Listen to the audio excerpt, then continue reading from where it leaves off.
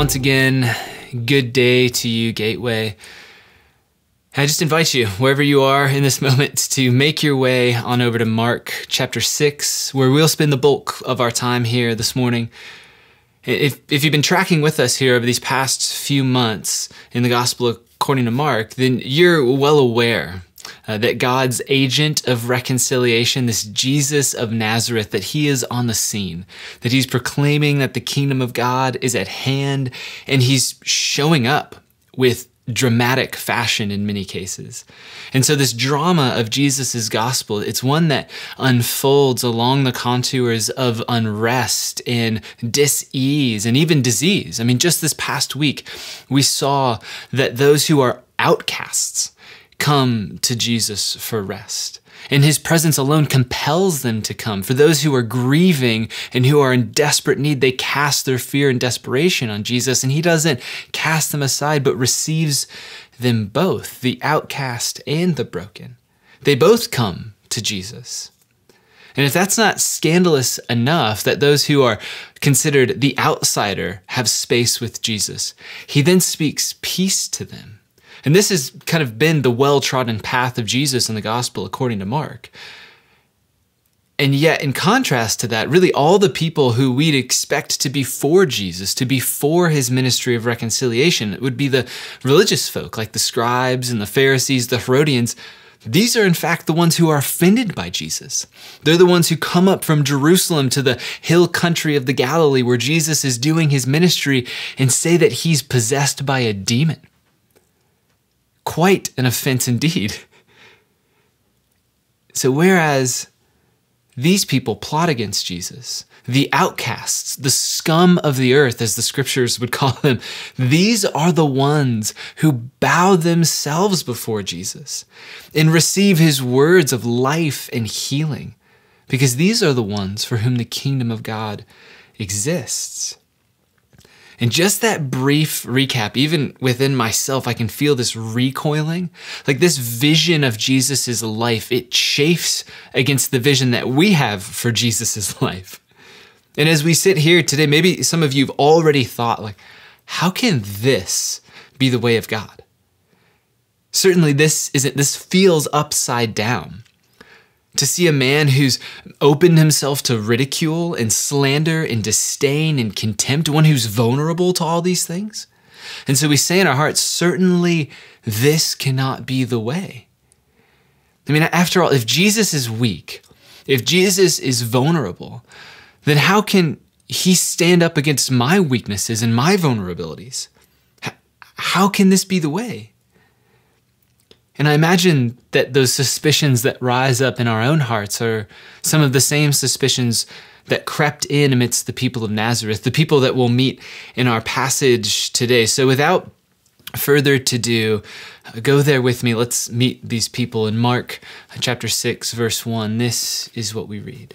And he went away from there and came to his hometown, and his disciples followed him. And on the Sabbath, he began to teach in the synagogue, and many who heard him were astonished, saying, "Where did this man get these things? What is this wisdom given to him? How are such mighty works done by his hands? Is not this the carpenter, the son of Mary, the brother of James and Joseph and Judas and Simon? And are not his sisters here with us?" And they took offense at him. And Jesus said to them, "A prophet is not without honor, except in his hometown, and among his relatives, and in his own household." And he could not do a mighty work there, except that he laid his hands on a few sick people and healed them. And he marveled because of their unbelief. And he went about among the villages teaching. So before we work our way on through this text, I just want to start at the end, because I found myself strangely drawn to Jesus's response. That response there at the end, verse 6, go ahead and look back there with me. It's, he marveled because of their unbelief. Simply put, the things that we marvel at, they're great in our eyes. Sometimes they're things of beauty. I mean, just think, if you can, of the account where the disciples go with Jesus to Jerusalem. And there they are in the colonnades of Solomon, like the temple courts, the whole thing, the size of the stones, these Herodian stones that are like as big as a person. They marveled at them because they were great in their eyes. Sometimes we marvel at things of beauty like that. Sometimes it's on the opposite side of that. Like, think of the day we're in today. We see the injustice of systemic oppression, and we marvel at the capacity of human evil in our land, in our hearts, because it is great in our eyes. It's no different with Jesus. Jesus marvels at the Nazarenes' unbelief, for it is great in his eyes. Just let that sink in. That unbelief is great in Jesus' eyes. Something worth marveling at. But why here? Why does Jesus marvel here, in this place, at this time, at this point in the gospel according to Mark? Well, to see that, let's just peel back the layers slowly but surely. Go with me back to the beginning, to verse 1, where we see this, that Jesus is headed home. And we just pause right there. How many of you know that feeling? That twinge of discomfort that bubbles up just when you think about returning home. It's that subtle moment where you start to weigh who you are now, who you're becoming, with who you were all those years ago.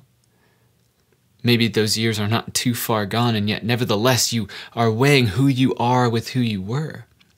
And you know full well that if you show up, like if you really show up, the you who you are today,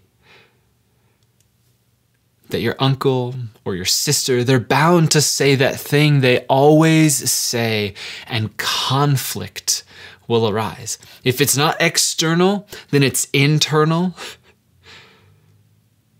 And so you just weigh it out.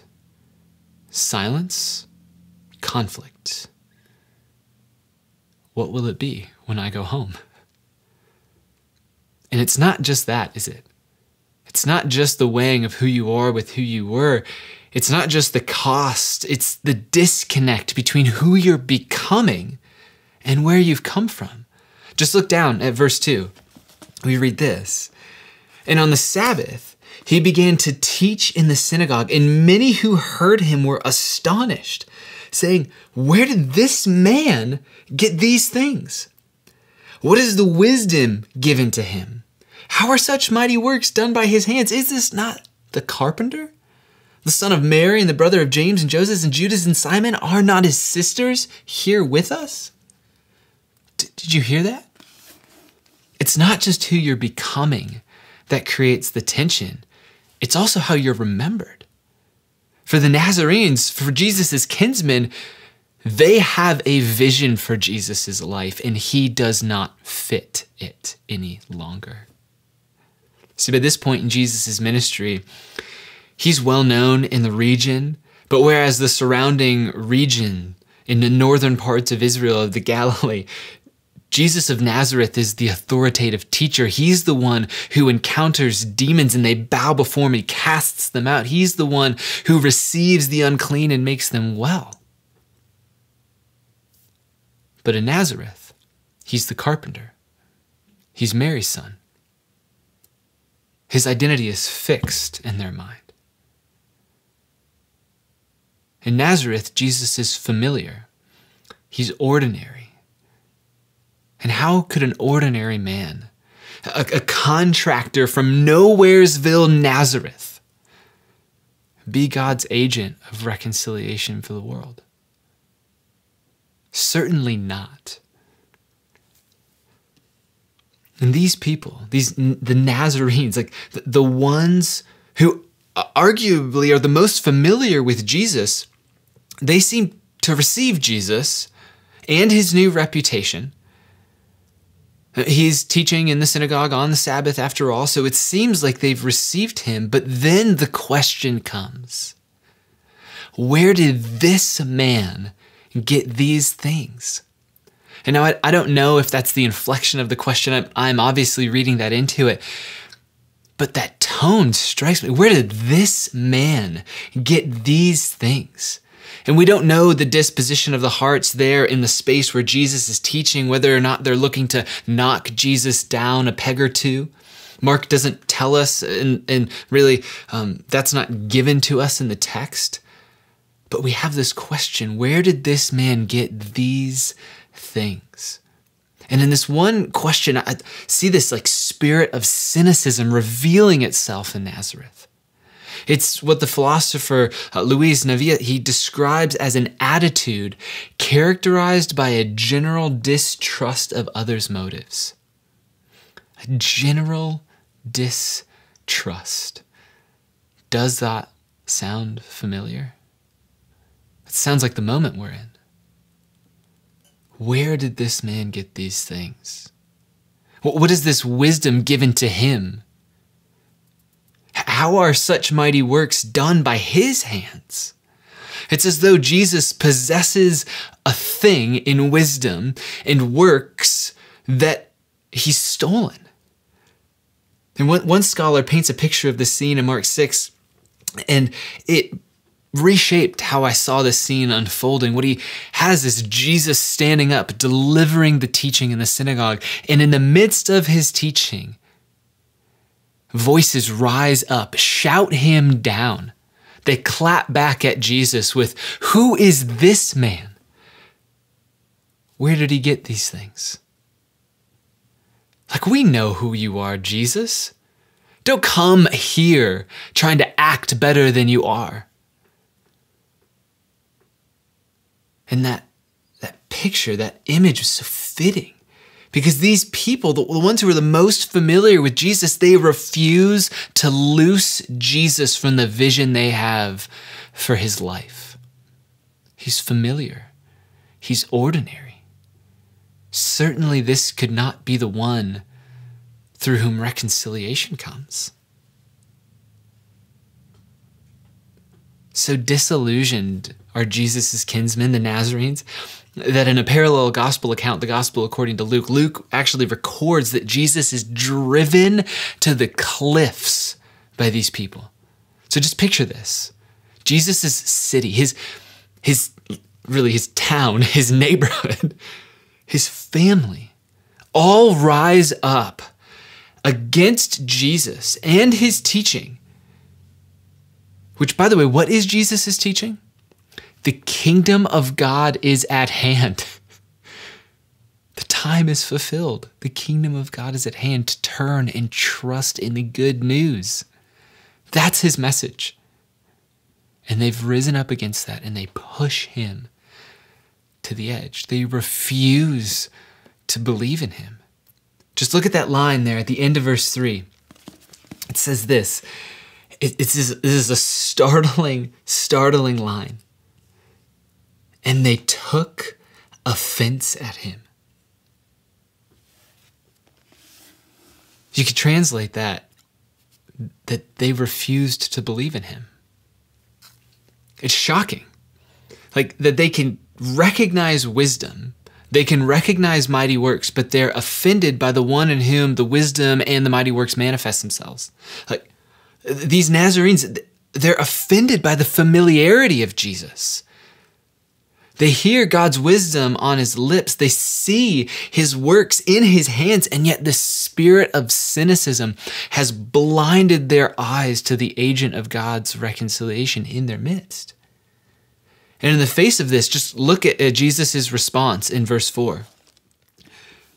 We hear him say this: "A prophet is not without honor," which is a Bible-y way of saying a prophet has honor, except in his hometown and among his relatives and in his own household.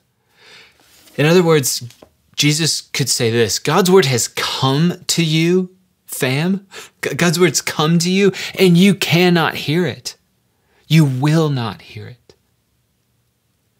And I love how John the evangelist, another gospel writer who's writing a biography of Jesus a little later than Mark, I love how he says it. He says that this is Jesus, came to his own, and his own did not receive him. He goes on to say this, but all who did receive him, who believed in his name, he gave the right to become children of God. But nevertheless, Jesus came to his own, and his own did not receive him. And in this moment, Jesus aligns his ministry, his proclamation of the good news of God, with the ministry that have gone before him, that of the prophets. And so he aligns his ministry with the tradition of the prophets, the women and men who proclaimed God's word to God's people, those who called God's people back to covenant faithfulness, to fidelity to their God. In the Old Testament, you'll read these challenging words like in Hosea and other like prophets, that the people of Israel were whoring after other gods, literally giving their bodies, their whole selves away. They were adulterous. And yet God was calling them back. And yet they would reject him. They would push him away. They would set him to the edge of a cliff. This is where Jesus situates himself, as one rejected by the ones to whom he sent. And to see Jesus in all of his familiarity, I think that's normal. Like I want to look at these people, Jesus' kinsmen, and I just want to judge them. How could you not see it? But we too have a vision for Jesus' life, don't we? We grow up perhaps with a vision of Jesus as one certain thing. And then we come across another vision of Jesus, and we're trying to reconcile these two things. And perhaps this one is a little edgy, and it ruffles the feathers of our cultural fabric, and so we push this one away. Or maybe the one that we grow up with, that's the one that ruffles our feathers of a new cultural fabric, and so we push away that Jesus. And we embrace a progressive Jesus, one who relaxes the letter of the law. Or even better, in this moment, maybe we take up a Jesus who's bound himself to justice and the oppressed because that fits our agenda. But in the end, our allegiance is not to Jesus, it's to our agenda. See, we have a vision for Jesus' life, but Jesus has a vision for his life as well. And that's the will of the Father. Ultimately, that's the reckoning point here.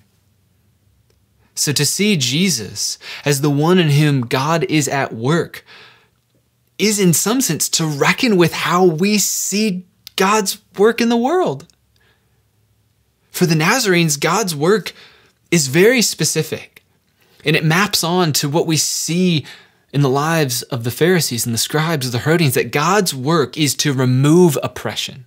It's to eliminate suffering, to quell the oppressive powers of the Romans, and then to exalt the nation of Israel.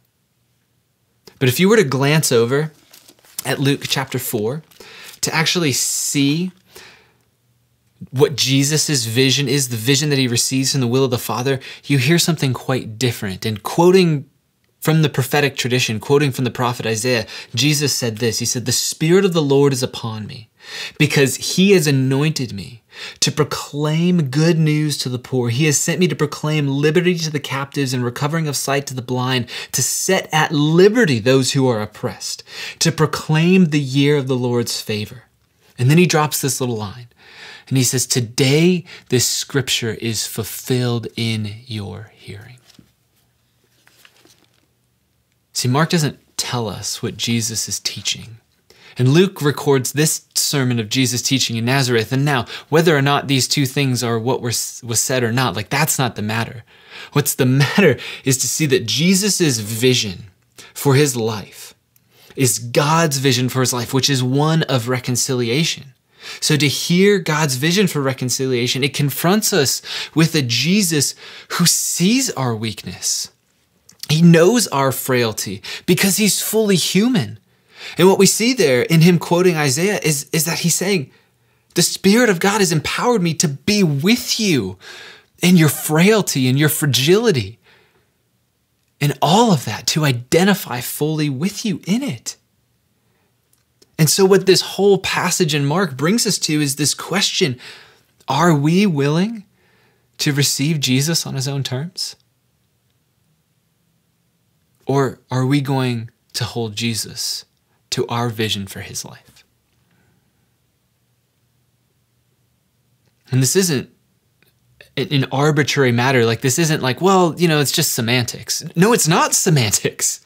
And we actually begin to see how this makes sense, how it makes a difference. Just look down to verse 5 there in chapter 6. And we read this. And he could do no mighty work there, except that he laid his hands on a few sick people and healed them. Okay, so the authority of Jesus is such that he can heal a few sick people, but he could do no mighty work there. What did Jesus expect to do when he went home? He expected to do a mighty work. Imagine what it would be like if you, who are being renewed in the image of God, you who have a vision for pursuing the presence of God and prayerfully contending that his kingdom come here in Des Moines as it is in heaven, that you would join with him in the renewal of all things. Imagine if you went back to those spaces where that's not what people know of you, and you didn't hold that over and against them. But when that conflict, with your uncle or your sister rose up, what if you were present like Jesus was present? What if you heard the tension in their voice? What if you actually listened like Jesus listens? Just imagine what that would look like. The mighty work that could happen in that space. When Jesus was heading home, he wanted to do a mighty work. And what blows my mind about this one little verse is it just speaks clearly as day that there is this mysterious link between faith and healing. And he's not talking about mustering up faith, drumming it up with a good worship song, and then at that moment God will act. It's not an emotive or like an emotionally manipulative tactic. He's not talking about positive association. He's not talking about sending out good vibes or energies or just positive self-talk. No, not at all. What he's doing is he's talking about the power of God at work in those who receive Jesus by faith. See, the Nazarenes' unbelief, the word there is like apistia. It's like when you put an A on the front of some words, it negates it. It gets rid of it. So the word is faith, pistis. It is no faith. Their no faith stifled the power of God. This is what Jesus marveled at. And this is when Jesus departed to other towns. Just let that sink in. Jesus doesn't linger. He doesn't force them. He doesn't say, no, I've come here to call you to myself. Now you will come to me. He honors them. This is so frustrating about Jesus. He meets them where they're at, calls them to a vision of God, one that actually is about liberty to those who are captive. He speaks to their captive hearts, and yet they will not loose Jesus from their vision for his life. A contractor from Nowheresville, Nazareth. A good teacher, a moral activist. A spiritual healer. They won't loose Jesus from their vision for his life. And his power then is not loosed as well. See, the spirit of cynicism, this general distrust, it's what bound God's power. It literally set limits to where God could work. And this is what Jesus marvels at, because he wanted to do a mighty work there. And my prayer, like as I was working through this passage, I'm just, God, may this not be so among us. May we be people who behold the wisdom of God in the face of Jesus and receive it, who see the mighty works and say, yes, come Holy Spirit, we want more. Yes, we see you are here with us, your omnipresence. Yes and amen. We want your manifest presence, God. We want this moment in culture for it to be indistinguishable, that it is the Spirit of God at work through the church of God, that it is his faithful presence, his peaceful presence, his restoring presence that is at work through the church. We want this. We want the mighty work. And my prayer has been, God, would this not be so among us? Would you stay among us? Would you linger with us? Would you be present to us and us to you? Don't leave.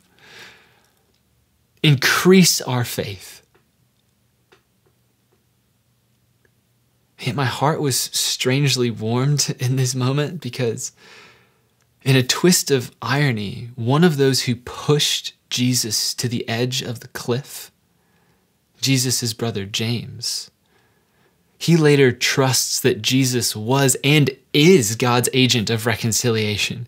He goes on later to record these words in a letter to these churches, these Jewish followers of Jesus. He goes on to say, "Who is wise and understanding among you?" And I just imagine he has a vision of Jesus. He has that moment in his hometown, beholding wisdom in the face of Jesus, seen afresh.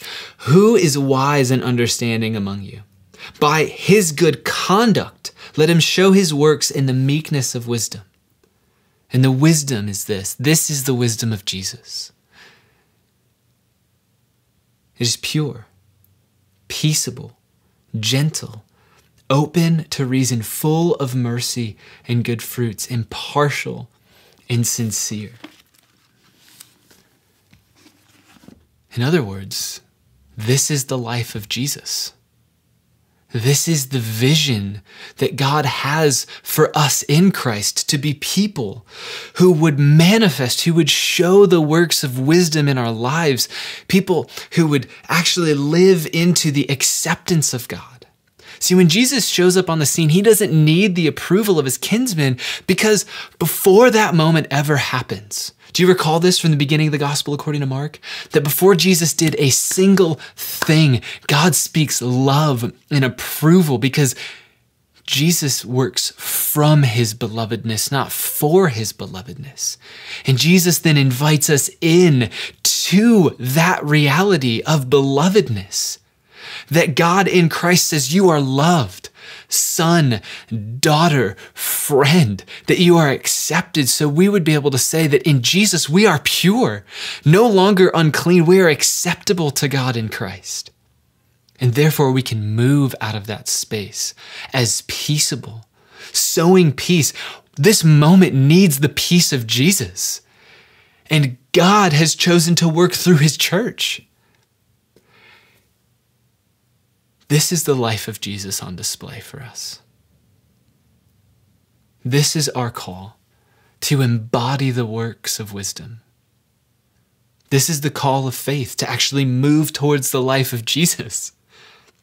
And what I'm so encouraged by when I said my heart was strangely warmed by this is that when James is here writing, it just reminds me, it gives me a fresh vision that there is a life beyond the moments when we push Jesus away.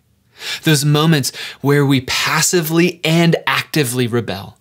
The moments where we're silent and the moments where we have to repent from our silence. Jesus actually draws us. His arms are wide open to any and all who would come to him by faith, who would just see wisdom in the face of Jesus and say, I believe, help my unbelief. He meets us right there, church. This is Jesus. And I think that Mark is trying to wake us up. I think that as I've come to this time and time again, I just don't know how to get my mind around it any other way, that to see Jesus marveling because of the unbelief of his kinsmen is to incite the fear of God in our hearts, to make us ask the question, where's my unbelief? When I look and I hear Jesus, what comes up in my heart? What areas have I left untouched by the Spirit of God? What am I hiding from him? What vision am I trying to cast over Jesus' life? These are the questions that emerge from this. These are the questions we must ask ourselves. Because the only sustaining reality is Jesus, not the Jesus we create in our own image, but the true image of Jesus. The man who embodied the wisdom of God, who laid aside everything for our good. This is the gift we actually can give to this moment. This self-emptying gift of Jesus, the way of wisdom. And so may we be a people that when Jesus looks at us, he doesn't marvel because of our unbelief, but he marvels because of our faith.